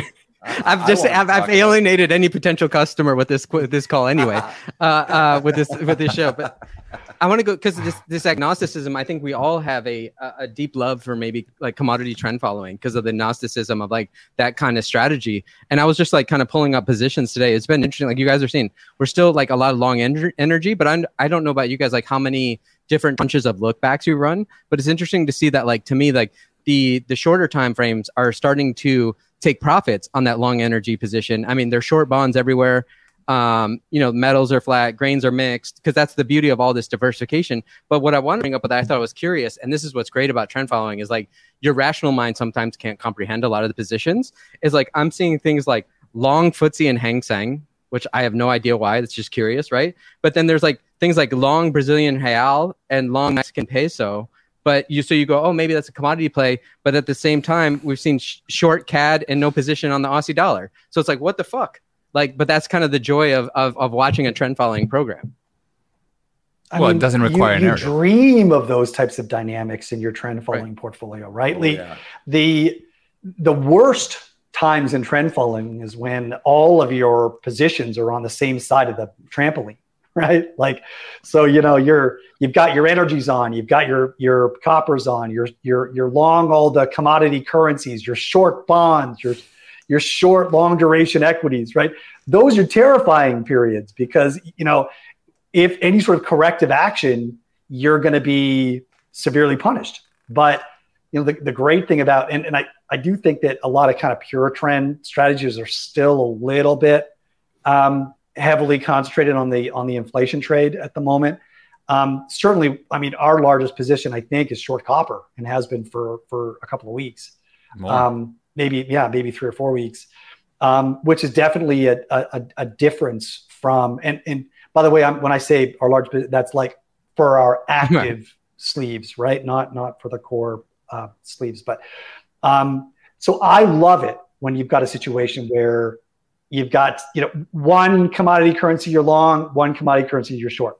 You got a couple long energies, a couple of short energies, or your long energies and your short metals. Like this type of balance, I think, is where you can more easily sleep at night as an active manager, because again, you've got sort of diversity of bets. But I want to come back to what you said. You keep saying commodity trend. What the fuck is commodity trend? Okay, that's not a thing. Okay, there's diversified trend following. There's no, right? You need to trade all of the commodities, equity indices, bond indices, currencies. I agree with you. This is my fucking dog whistle, right? So there's no such thing as commodity trend. It's just like diversified global trend. Yeah, I think, I just use it because of CTA and then because of Chris Cole, but also, like you said, we try to find managers that trade at least 40% commodities, but as you know, that can be across the board. But like I've always argued, you actually, like you said, you want rates, you want FX, you want the indices, you want bonds, because like all of those things, like the short bond position right now is crushing it, and everybody didn't think they could make money on short bonds. Like, so I'm in complete agreement with you. But like, once again, I think, the worst part is like what you're hinting at is like, what is it? Is it ZTAs? Is it trend following? Is it commodity trend following? Is it managed futures? Is it crisis alpha? They have a terrible naming convention. They've always been terrible about marketing that general product, and that's kind of always the problem. And also the fact that you talk about futures and everybody's like, yeah, that trend factor. Why? Yeah. It's such a weird universe to have been given. You say managed futures, CTA, whatever you want, it's always trend. And I tweeted today, it's like the equivalent of saying, oh, you invest in the S&P 500, or you're a value manager, right? You invest in those stocks, in that pool of stocks, you must be value. No, there's growth managers, there's quality, there's, a wide variety of styles. And the same applies in the future space. And we got to find, I either want to take back managed futures and remind people that everybody's different. When they talk about the dispersion and CTA trend, it's because they're not all trend. Like we barely have it. Like we have a trend, a large portion of trend, but seasonality. We have carry, mean reversion, relative value, right? Ball. Like it's these are different styles. And why do we pigeonhole every managed futures manager to being a trend manager, when what you actually want is continue to expand that diversification away from a single trend manager, which for 10 years has been a lot of pain, right? Not necessarily lost decade. losing a lot of money, but it's been like low single digits, right? So yeah, but come on, if you return stack that 2% CAGR, I know that's why I had to stop myself. There's always a caveat, right? That 2%. What about return stacking 8 though? Right? Because you diversified away from trend. So I just, people need to wake up to the fact that there's many different ways to skin the managed futures cat, and I'm taking managed futures back. And managed futures, ask me what type of managed futures manager I am, rather than, how's trend done this decade? That's what I'm after these days. Well, this is great for you guys that, all you guys put on your tinfoil hats or your salad bowls and, figure out like would you change the marketing of that entire industry, and we can all go after that together. But like, I think it's the convention is that the majority are trend followers. And so that's why it always gets labeled that way. But like you said, futures is just an asset class. It's not a strategy, and it's not even just an asset class. There's millions of instruments underneath there. And I think, Adam, what's your quote that there's at least 17 uncorrelated return streams in futures? Yeah, I mean, it depends on, certainly over the very long term on average, there's kind of 13, 14. To be 13 futures is just a construction of a certain vehicle. Yeah. That represents an underlying, like it's sort of like the ETF, if we're going to put it, go backwards a little bit. It's just an instrument. Yeah, it's a structure. It's not a structure. It's not really anything. It can represent many things, rates. And this is why I was asking about time tranching, because I'm curious, like I've had arguments on Twitter about a lot of trend followers will argue that they're almost like a long gamma position, or I hate when people break everything down to options, like they're replicating a straddle. It's like maybe in the 1970s when they'd add to positions, but the way maybe you can do it now is by time tranching. If you have short-term, medium-term, long-term lookbacks, and you're slowly adding to that position, maybe that's a way of getting more of that long gamma kind of convexity out of that position as you're adding to it over time as the different tranching of lookbacks kick in. I'm just curious of what you guys' take on that is. Yeah, I mean, I don't think that. I think for you to really expect positive gamma from trend strategies, then you have to simultaneously expect that whenever you enter a position, the vol of that position is expanding. Right. So, which is demonstrably true in some instruments at certain times, but, we certainly can't make that as a generalizable statement. So, I mean, I think it's, the returns are the vector of the return has to be right too, though, because at the turn, trend following sucks. For sure. And the vector of the return is related to the expansion of return going the wrong way on you. Yeah. Well, that's exactly what that ridiculous thumbnail we had for our show today was, like our commodities, the new SPACs. Because like you're saying, like what's interesting is like the deeper you are in that trade, the more profits you have on paper. It's almost becomes a left tail or left skewed trade, which is the irony is like you put on the trade, it's right skewed and hopefully convex, and it has a little bit of a gamma component to it. But the more profits you make, the more that becomes a left skew trade. But that's the rub of trading trend following, so it's always an interesting dichotomy to me, is like, it's just nothing's ever, once again, there's nuance, right? Nuance or turtles all the way down, Rod, turtles all the way down. So, let's shift a little bit, because I want to get, I've actually been meaning to ask you about volatility and volatility managers specifically this year, because, let's talk about the narrative. The narrative has been, we had a big vol event in March 2020. Everybody wanted tail. Just like after 2008, everybody wanted Nassim Taleb's Black Swan Protection Protocol, right? And, in their minds, individuals thought bear market plus tail equals solving all my problems. And it hasn't been that way this year. I mean, obviously why the Cockroach portfolio also included trend. I think you came to terms with that. That's needed specifically for these type of markets. But why isn't volatility done well in what may seem to most an ideal time for them? Long ball. No, that's a great question. Maybe that's a question. Maybe you can tell me about all the balls. Yeah, no, I'll talk about like different strategies and everything and how the outlook has been so far this year. But like, I also want to address what kind of Mike said earlier that I thought was great when he was like, and I appreciate you, like, let's talk about what you guys do and Cockroach and everything. But like, it revolves around everything we're saying is like, you either like, people buy from people, right? And all the nonsense I'm speaking on here, it either jives with you or not. So like, then you'll find out like what I do for a living. But otherwise, like if you don't like the cut of my jib or the way I represent myself, like people buy from people. So like if you understand the craziness of my brain, then you might understand the craziness of our portfolio construction. And so that's why it's like, there's a first principle idea to that. But so the idea with volatility this year, and people are like, why isn't volatility paid off when we're in such a drawdown in the S&P? And the way I have always thought about it, and I know we've all talked about this a lot, is like, whether there's uncorrelated return streams for managed futures or futures, like Adam's saying, 13 uncorrelated streams, or like when Ray Dalio was talking about, you want to look for like 16 different uncorrelated return streams. At the end of the day, there's really just 3 correlations, right? It's either correlated, uncorrelated, or negatively correlated. And that's the whole point. It's like everything's correlated with equity beta, your equity, your bonds, your VC, your PE, and a liquidity cascade or a VAR event, everything, those correlations go to 1. Right? The commodity trend strategies, by the very nature of the way they trade, is an uncorrelated strategy. And then you can structure negatively correlated strategies with like tail risk put solutions or long volatility.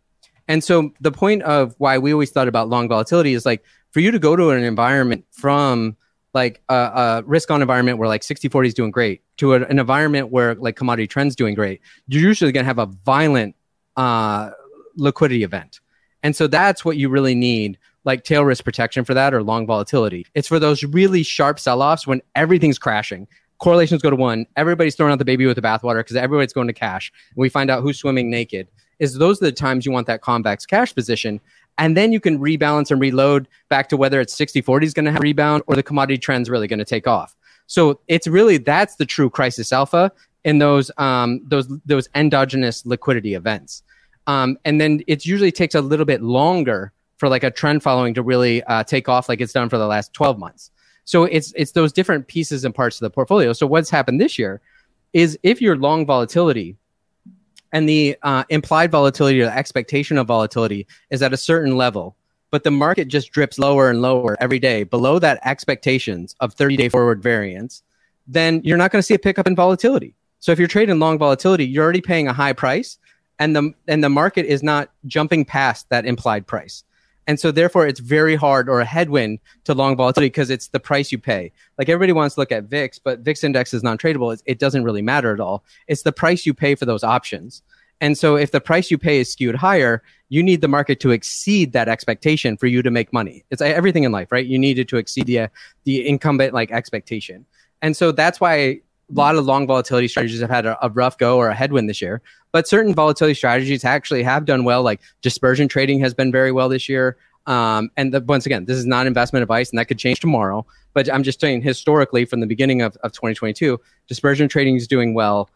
Gamma scalping is doing well because we've had a lot of intraday volatility that's not really showing up to close the volatility. And then the third one that seems to be doing well is much kind of really super long dated, like 7 to 10 year leaps that you can only get in OTC contracts or ISDA contracts across cross asset volatility. So not just equity vol. If you're over in rates vol or FX vol and you have these longer term trades, those have done fairly well this year. So as much as like equity vol has this really high kind of headwind or to it where it's very difficult to really make money in equity vol, if you're using cross asset vol, that tends to do well. But then also if you're kind of really trading that on an intraday basis with gamma scalping, that has done well as well. So that's the difficulty. And then talking about dispersion, just so everybody knows, dispersion is like short index vol, long single name vol. That has done well this year, but dispersion can turn on a dime on you and you can get your face ripped off. So part of your philosophy with the Mutiny Fund is really leaning into this fact that we have no idea exactly how risk is going to manifest. And so we want to have hedges against a variety of different ways that risk might manifest, both different speeds, different magnitudes, and also manifesting in different areas of the market, right? So, I mean, I think again, just sort of illustrating how we are sort of really thinking alike in terms of trying to be humble about having too active a view about the types of things, either the opportunities that we're going after or the risks that we're trying to hedge, right? Like in more of a, I don't know what's coming. I want to be prepared for as many things as I can imagine without acknowledging that there are things that could happen that I cannot or do not imagine, right? And so I'm going to mix a bunch of stuff. But correct me if I'm wrong, you've also got like some short-term trend type strategies in that fund alongside some option stuff. And so those have probably been paying off nicely while the option stuff has kind of been whistling past the graveyard a bit. Yeah. Yeah. So like we believe, like you're saying perfectly, we believe in diversifying your diversifier. So even how I was saying, it was like dispersion is done well, or gamma scalping, and especially gamma scalping and like long dated cross asset vol has done really well in 2022, but they were terrible in Q4 of 2021. Those were like the actual drawdowns. So it's like, it's diversifying those diversifiers because the sell-off has so many path dependencies. And what you're saying that is great is like, not only do we use long volatility tail solutions, we also use intraday trend following, which is exceedingly hard. Most people think can't be done, but they trade on those market indices so they can take that delta one position. So right now, why volatility has that headwind is because you're paying out for that implied volatility. But if you're directionally shorting those market indices with those delta one futures instruments, then you don't have to pay up for that implied volatility, but you have to time your directional trade right. So yeah, that's another way that we think about ballasting that portfolio is like you have different ways of playing this. You can use volatility, relative value. You can use long volatility, which is just opportunistically trade the tails. You can use classical tail risk solutions like rolling puts or put spreads if you want to diversify that way. Or you can use this intraday trend following where you're just shorting those market industries around the world and not just the US markets as a lot of literature is starting to come out in the last decade, or especially since March of 2020, is the overnight has been where all the action is. So if people are just trading those US indexes, like they might not be able to capture that move. So we look for managers that want to trade Europe and Asia. So you almost have that, like they're trading those markets individually, or they can capture that relay race when we go fully risk off. So like those, and then so it's that diversifying your diversifiers, because once again, I'm pretty agnostic about everything in life. And so we don't really know what's going to happen, especially if it's a unique path dependency. And let's say it only happens every 7, 10, 12 years. You better make sure you capture the meat of that move. And so that's why I can't take idiosyncratic risk with that. I don't have a hero trade that I think is going to pay off and this specific path dependency is going to happen. You know, it's that diversifying your diversifiers to make sure you have the best chance at capturing that move. Yeah, and Cockroach takes the same philosophy and just sort of expands on it, right? So you've got that kind of tail hedge element to it, but then you've got other sleeves or facets to the portfolio that are designed to do better in a variety of other types of environments. So I would love for you to sort of, anything sort of stand out either as lessons learned from running this in live trading or you know, what has impacted the Cockroach strategy notably over the past 12 months or so? Because it's been crawling along nicely. Nice work. Nice work there. So just to reiterate, that the idea with Cockroach is, like I almost said earlier, is like it's a total portfolio solution. Is like if we hold the world's asset classes and rebalance, hopefully we'll be okay. So it's global stocks, global bonds, our long volatility ensemble that we just talked about. We also run an ensemble of trend following. I'm trying to pick my words carefully because I don't want to get Adam mad about commodity trend following, etc. And then we also hold as like fiat hedges. We hold gold and a little bit of cryptocurrency. So have things surprised me, or what have I learned over especially the last year? By the way, we only launched Cockroach in September of 21. But it was just like the exactly things I was saying about it. It's like if you have a long, protracted, slow drawdown like we've seen, or what happened in 2008, those are the times you need trend following more than you need long volatility, right? You need long volatility in March 2020, but you need trend following in like 2022 or in 2008. Mm-hmm. So this is like, you know, putting that portfolio together. That's what we're thinking about. I might be wrong about this, so you guys might have pushback. I know Rodrigo was one of the first people I actually ran this by, is like in a risk-on environment over long periods of time, there's only literally two asset classes. It's like equity and debt, right? Whether it's stocks, bonds, we can say PE, or all these leverage versions of like equity and debt is how we make money over long cycles. And then when those don't make money, they tend to crash pretty quickly. And so therefore we think about maybe long volatility offsets that equity risk. And then your trend following offsets that debt or credit risk with treasuries, you know, corporate bonds, whatever you want to call it. And that's a way of looking at it. It's like you really want to just ride that stock bond portfolio for most risk on cycles, but then have those hedges for risk off. So then you repurchase at lower NAV points through rebalancing. I may be oversimplifying or overly stretching a metaphor, But I'm curious, like, if you guys have any like pushback to that, or like what a way I think about it is like you have linear instruments with stocks and bonds, and then you have convex instruments with long volatility and trend following. And those they offset in unique ways where you'd think they would just zero each other out. But no, if you take linear instruments and you overlay those with convex instruments, and they can jump out from behind the curtain and help you when you need them most, that's kind of the way we think about it. Yeah, I think there's merit to that. I've actually never thought of framing it in that regard. It makes sense to me. Yeah, that's well, very it adds an extra and Mike's dimension never of thought about it. I'm onto diversification. something. Yeah, That's totally.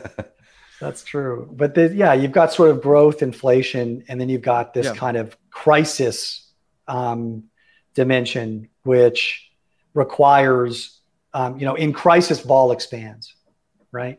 And so you want a sleeve of the portfolio where vol expands commensurately with the vol that's expanding in your sort of stock and bond exposures, but it at least has the potential to be expanding in a direction that offsets the vol expansion in your core exposures, right? So I like the framing of how it sort of jumps out from behind the curtain in a couple of ways, right? One is that generally investors can't handle those strategies, so they need to be behind the curtain. They need to be closed. Right. Exactly. Right. They can't take that line of risk.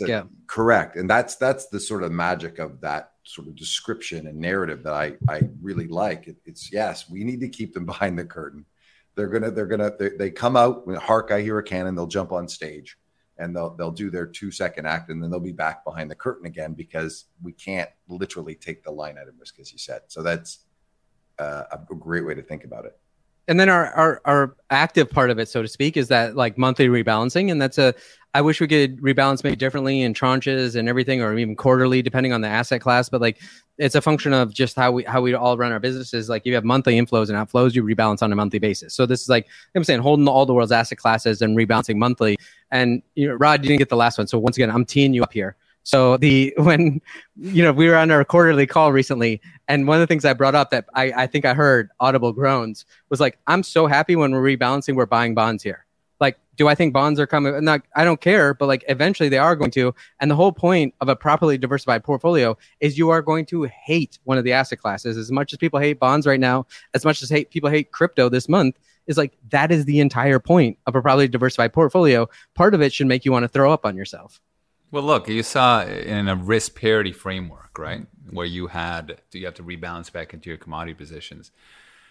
I don't think people have seen the commodity equity line from 2011 to 2020, but it went as low as like 75% and had that period in 2013, 2014 was a 50% drawdown month after month after month. And if you're doing a monthly rebalancing and you were happy about buying commodities at this level, and then you said it to yourself again and again and again, it's just not true. Like, it's not necessarily true. And this is it going back again to what they're used to, right? They've seen a dip. Of course it's going to go back. Mean reversion exists all the time. And mean reversion exists until it doesn't for a long period of time, right? The key is in not caring and having everything else be offset. And you're going to harvest enough mean reversion over time to have a diversification / rebalancing premium. So it all goes back to this level of humility, right? This attacking the investment equation from a place of, I don't know, and so let's be mechanical. Let's be diversified. Isn't it also a function of liquidity transport, right? You're taking liquidity from one market where it's robust and moving it to another market that might be less robust. Yeah, was it?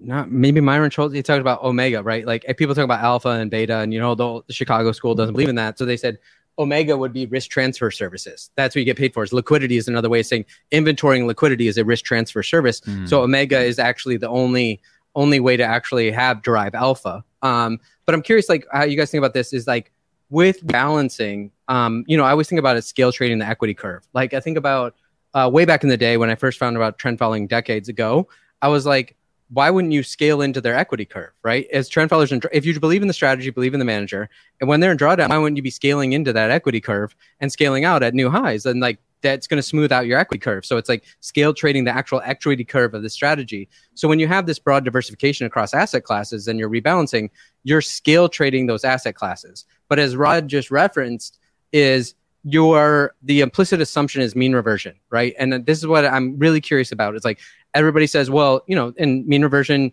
can happen over long stretches of time across asset classes, but sometimes asset classes trend, and that's when you don't want to be rebalancing. But I'm not so certain of that. And what I mean by that is like, by rebalancing, even if it is in trend, it's not as beneficial as a mean reversion environment. But when it's in trend, you're still monetizing the trend, and you're taking from your winners and giving to your losers. So like, even though it's trending, it's not perfect for rebalancing. You'd prefer mean reversion, but I'm curious about, like, to me, it's like micro monetizing the trend though when things are trending though too. So like, you're actually gaining profits where if you just let those trends go and you weren't rebalancing, like we were saying, like now you may be in a left skew kind of trade. Is that sort of like value averaging? It sounds to me a little bit like the concept of the value averaging concept. Remember the book? Yeah. The retirement scheme, the retirement accumulation strategy. Yeah.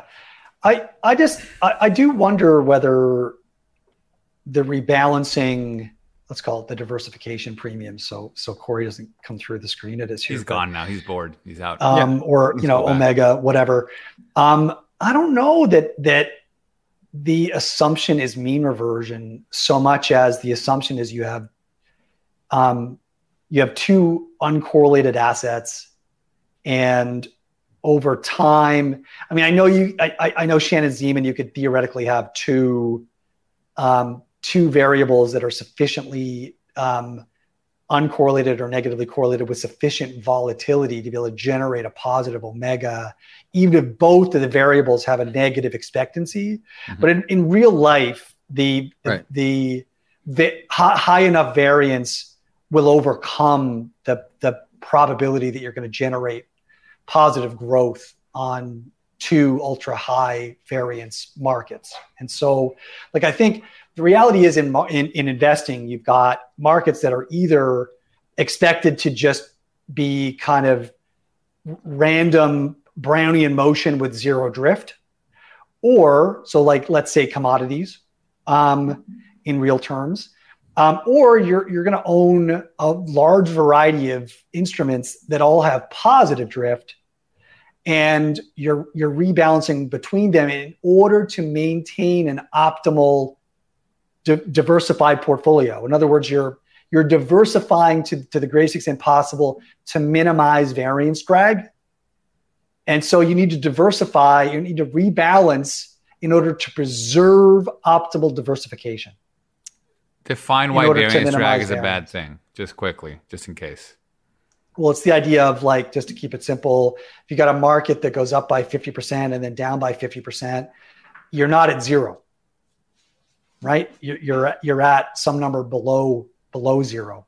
And it's because the compounding effect of gains is different than losses, right? So if you've got an asset that moves from A to B in a straight line up with no variance, Jesus, I don't know how you describe this in a way. The simple thing. Well, it's simple. Yeah, the simple thing is if you go up 50%, you're at $150. You go down 50% from there, you're at 75. Exactly. But the other thing is just like, if you just want the mathematical entity is your arithmetic return minus your half your variance, right? So that's what you're actually going to have in your pocket as a compound rate of return. So the more your variance, the lower your actual geometric return versus the arithmetic return. So the more variance bad, diversification good.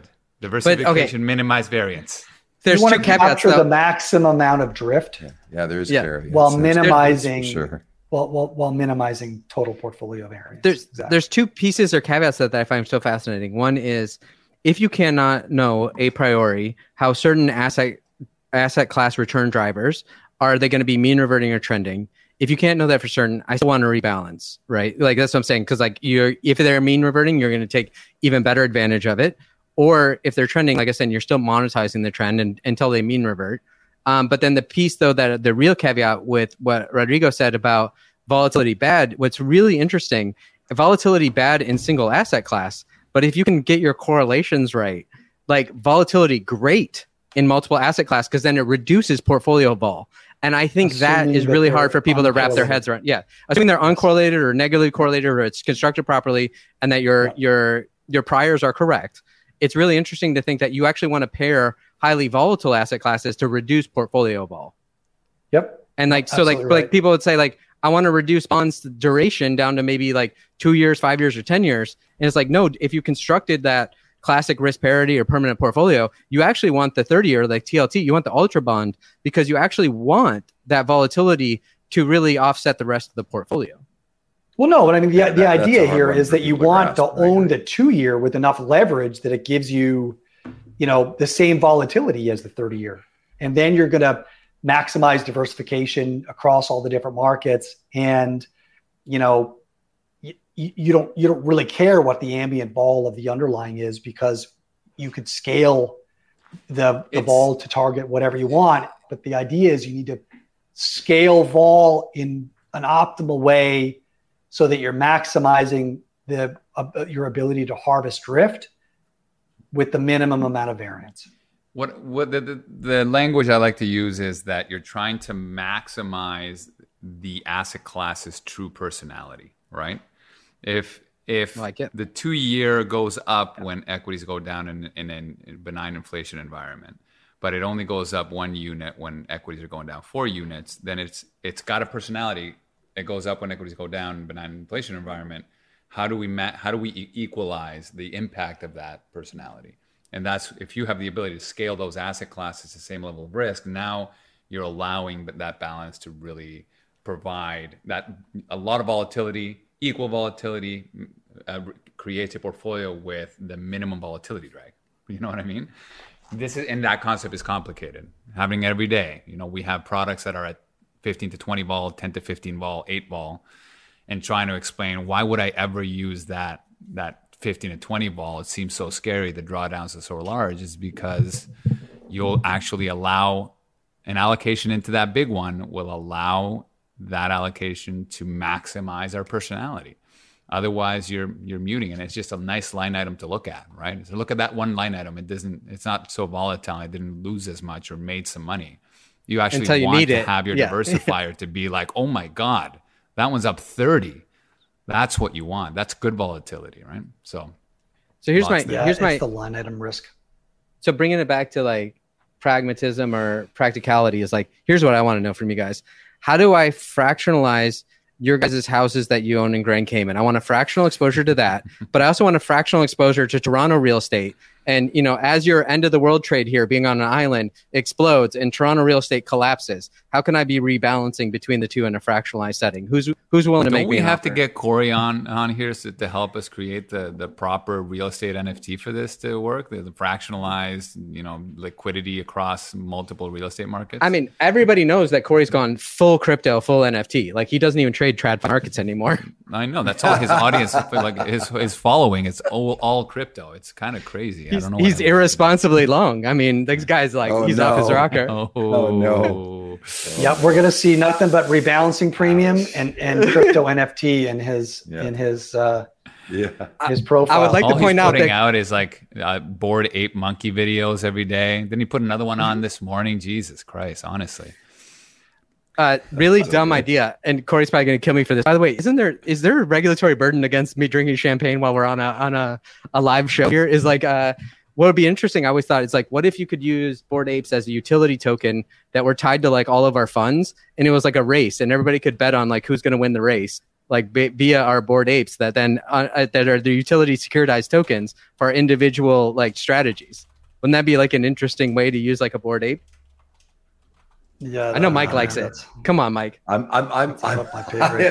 like you're stretching my gray matter. Yeah, that's a I like it. Derivative. I love it. I love it when it's different. Yeah. So it appeals to my fringeness for sure. I'm in. Let's do it. Show me where I'm betting. What can I bet on? What does he look like? Exactly. The problem is the three of you are never going to agree on what you want which Bored Ape to buy. Oh, absolutely not. Well, we get to run our own portfolios there, right? Yeah, it's your portfolio under the Bored Ape, but the actual like the features of the Bored Ape, you guys would never agree. Oh yeah. It would be an amalgamation that none of us liked at the end. Be perfect. No. That's true. I think we should close this conversation by saying how proud I am that Corey has embraced the rebalancing premium as being a legitimate phenomenon, and how pleased number one source alpha. Yeah, how he's going to put that in his profile on Twitter, and we should shut this down before his YouTube feed catches up to our conversation, so he doesn't get a chance to respond. I also want to say that in order to understand recursion, you must first understand recursion. No truer words. I wanted to wrap some of that earlier conversation. Thanks for coming, Emil. Yeah, Emil, I loved your comment that Russia has done such a poor job of promoting nihilism. It's wrecked it for all of us. Yeah, I'm surprised. I missed that comment. That's good. I'm surprised Emil's on here. Like he's way too smart and equanimous for all of us. Like I'm surprised he stayed on for this long. That was shocking to me.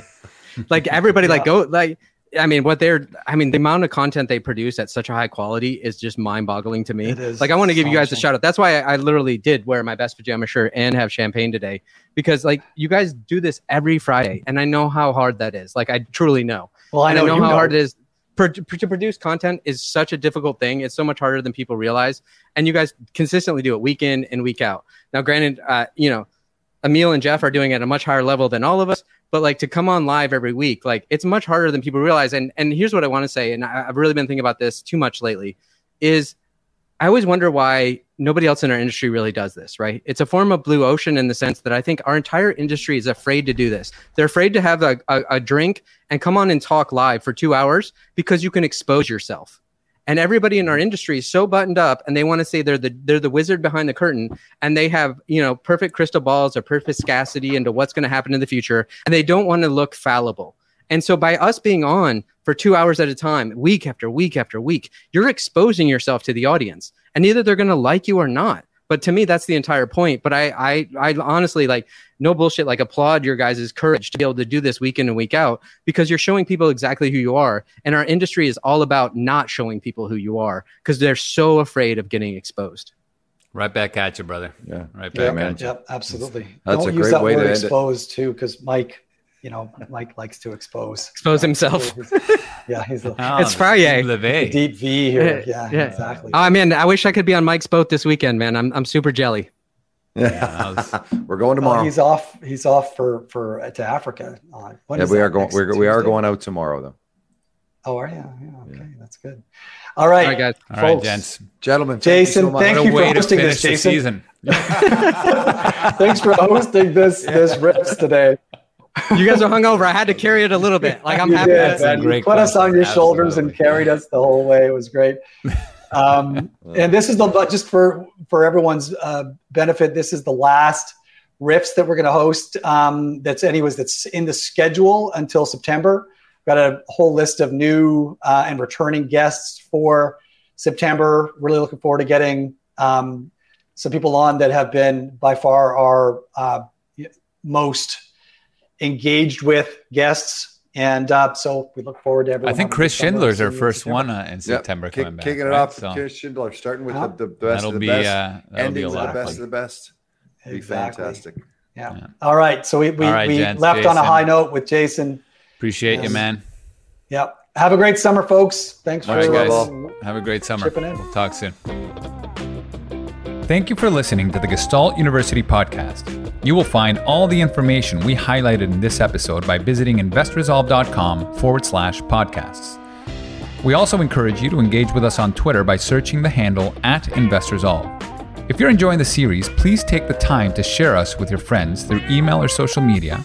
And if you really learned something new and believe that this podcast would be helpful to others, we would be incredibly grateful if you could leave us a review on iTunes. Thanks again, and see you next time.